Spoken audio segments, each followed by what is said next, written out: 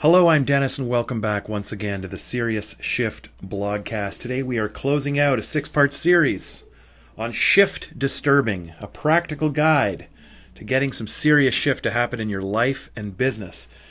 And today I've just got a simple question for you to start this off. And the question is, who does your audience want to become? Your customers, your audience, the people whose attention you have, they're listening to you, they're tuning in, they're trusting you. The question is, what for?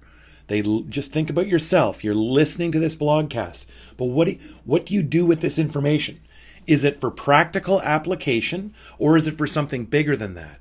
It was a great idea, Dennis. I took it and I adopted it because it got me to here. Who is your audience about to become? This is part 6. These were the first 5 shifts that I shared with you very quickly. The first was, I said, quit being a procrastinator, and I gave a fantastic solution, a little step to make that happen for yourself by moving the deadline to the start of the work. The second was, I said, you got to get comfortable being wrong, making mistakes, trying some things that you believe in that might not work.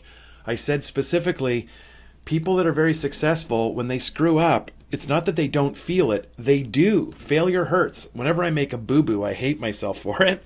The difference between me and a lot of people is I forgive myself way quicker than anybody else does. The third is, I said, quit trying to be all things to all people. You're not a corner store. You got to have a niche market. Niche, weird has been my formula forever. The fourth is, you have to keep learning, and you have to accept that learning is ugly. You learn by making mistakes. You learn from dusting yourself off. In this way, failure is actually sometimes more beneficial than success. Number 5, I warned you about the perils of having a fixed mindset. I said you got to have a growth mindset, otherwise known as beginner's mind for the Zen Buddhists in the tribe. And this is the last one, and the last one is you got to be more.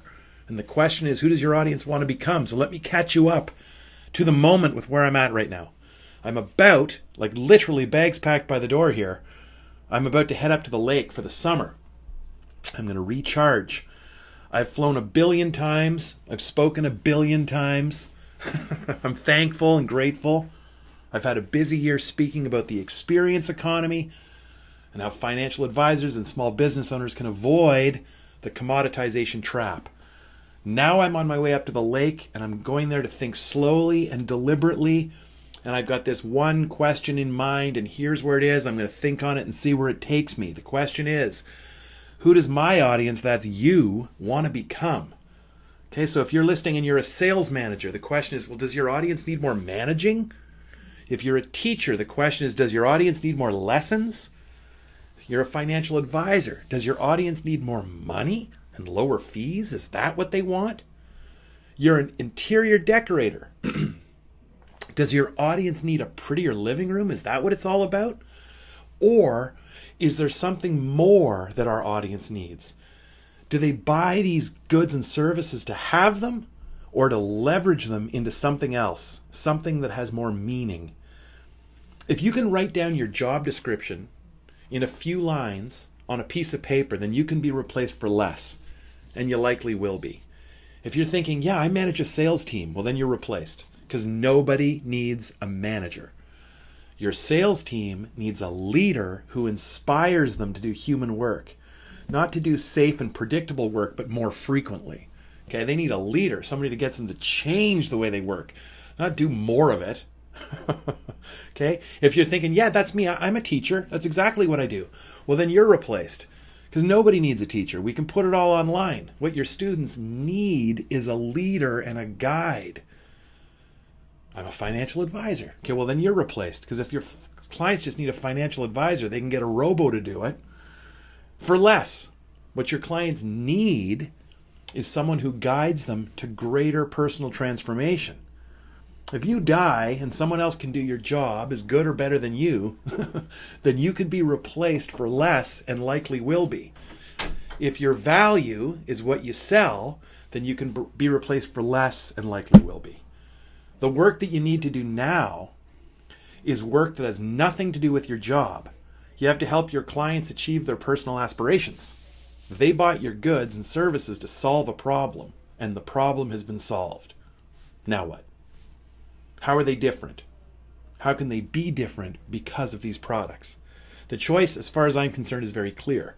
We can do the safe work, the predictable work, the expected and the commoditized work, or we can do the dangerous, unpredictable, and human work that our audience is looking for.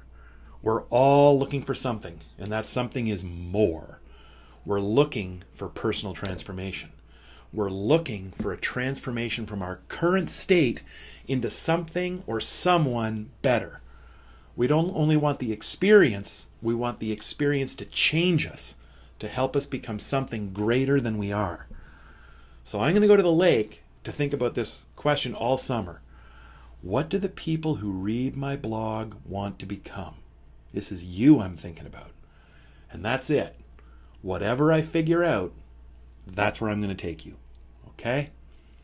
Thank you so much for your attention. For those of you who have been asking, when's the video coming back? Thanks for your patience. The videos will be back soon. In the meantime, have a wonderful day, and I'll be seeing you again in the blogosphere. Take care, and may the shift be with you.